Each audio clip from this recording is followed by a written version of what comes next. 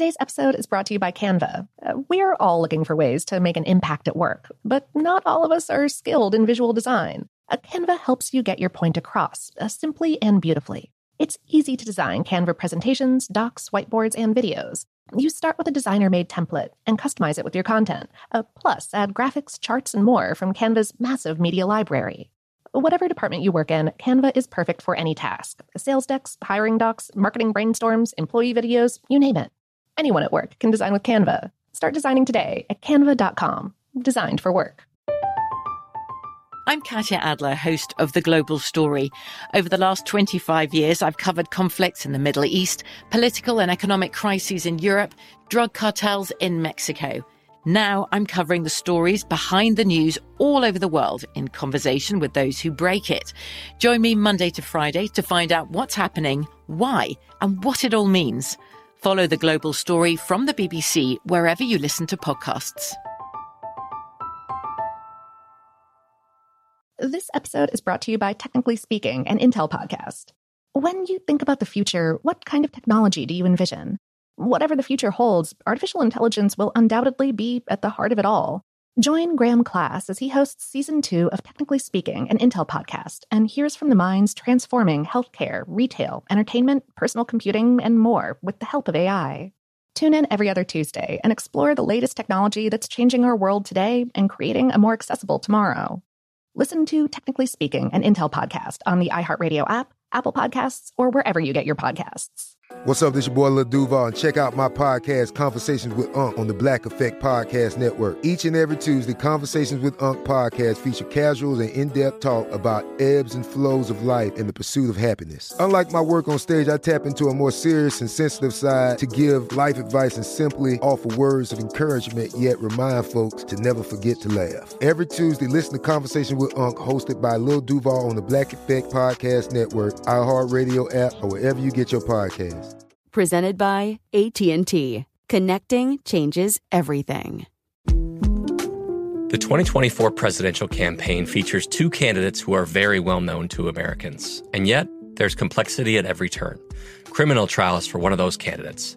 Young voters who are angry. The Campaign Moment podcast from the Washington Post gives you what matters. I'm Aaron Blake, and I'm covering my 10th election cycle. My colleagues and I have insights that you won't find anywhere else. So follow The Campaign Moment right now, wherever you're listening. Welcome to Brainstuff, a production of iHeartRadio. Hey, Brainstuff, Lauren Vogelbaum here. In September of 2018, a new breakthrough in space technology was uncorked, a specially designed bottle that will make it possible to drink champagne in the microgravity environment of space. The bottle contains two chambers, one for the champagne and the other for a valve that uses the carbon dioxide in the champagne to eject foamy little alcohol spheres, which can then be scooped into long-stemmed glasses for sipping. Once inside the mouth, the spheres turn back, voila, into liquid champagne. This space champagne, as the agency France Presse reported, is envisioned as an amenity for space tourists who someday may be taking pleasure trips with private spaceflight operators. If future recreational astronauts do get the chance to savor some of the bubbly, it won't be the first time that alcohol has been consumed in space. The practice goes back to the early days of the Soviet space program, when the USSR's doctors reportedly sent cosmonauts into orbit with rations of cognac. One former cosmonaut told NBC News, "We used it to stimulate our immune system and, on the whole, to keep our organisms in tone." Later on, cosmonauts were given a liquor containing ginseng, a root that's a traditional herbal remedy for improving energy and concentration. NASA, in contrast, generally has prohibited astronauts from drinking, not just in space, but also within 16 hours of a space launch. But the agency has wavered from its teetotaling stance at times. There reportedly was a plan, for example, to allow the Apollo 8 crew to drink a small ration of brandy to go with their Christmas meal of dehydrated bacon cubes and turkey gravy stuffing, but Commander Frank Borman decided that they should forego the alcohol. On the Apollo 11 trip to the moon in 1969, astronaut Buzz Aldrin did open a small plastic container of wine. It was almost certainly the first food or drink consumed during the trip.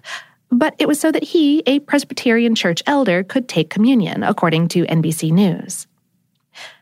As former NASA food developers Charles T. Borland and Gregory L. Vaught detail in their book, The Astronaut's Cookbook, Tales, Recipes, and More, NASA considered providing astronauts on the Skylab mission in the 1970s with sherry, packaged in flexible plastic pouches with built-in drinking tubes.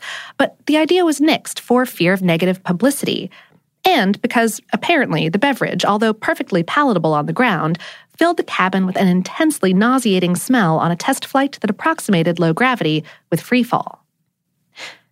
In 1985, a NASA report titled Living Aloft: Human Requirements for Extended Spaceflight contemplated the pros and cons of drinking on space flights and in future settlements on the moon or other planets.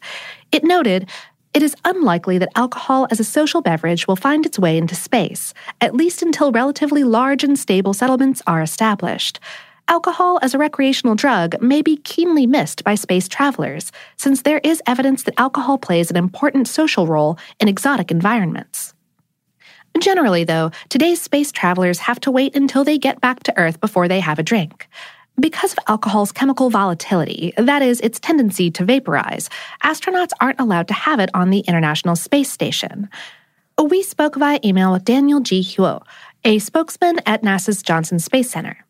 He said that this ban is due to, quote, the negative effects that alcohol can have on the water recovery system, which draws in water from a number of sources, including cabin condensation. The ban applies not just to beverages, but to any sort of product containing alcohol, such as aftershave or mouthwash. There's another tricky issue about drinking in space. Not much is known about the effect of alcohol consumption on the human body in the space environment, which already is known to alter everything from the immune system to hand-eye coordination.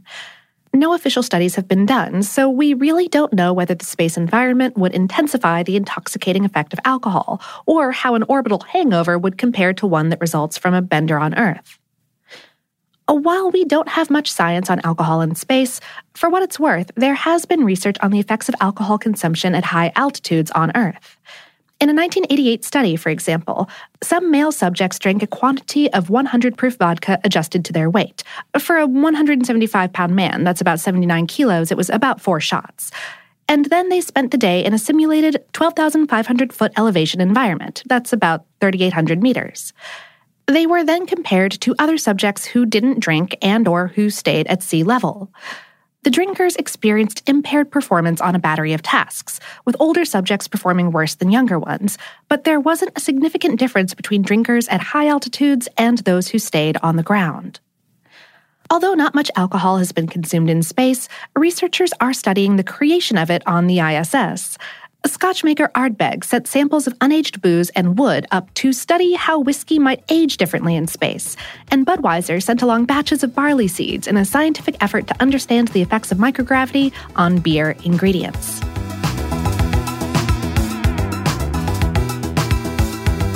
Today's episode was written by Patrick J. Kiger and produced by Tyler Klang. To learn more about the history and science of space food and beverages, check out the episode of my other podcast, Savor, called Ground Control to Major Nom. Brainstuff is a production of iHeartRadio's How Stuff Works. For more on this and lots of other tipsy topics, visit our home planet, howstuffworks.com.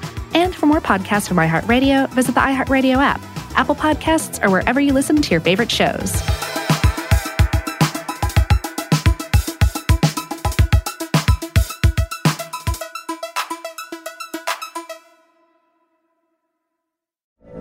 From BBC Radio 4, Britain's biggest paranormal podcast is going on a road trip. I thought in that moment, oh my God, we've summoned something from this board. This is Uncanny USA. He says, somebody's in the house, and I screamed. Listen to Uncanny USA wherever you get your BBC podcasts, if you dare.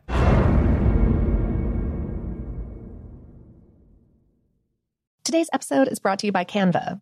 We're all looking for ways to make an impact at work, but not all of us are skilled in visual design. Canva helps you get your point across, simply and beautifully. It's easy to design Canva presentations, docs, whiteboards, and videos.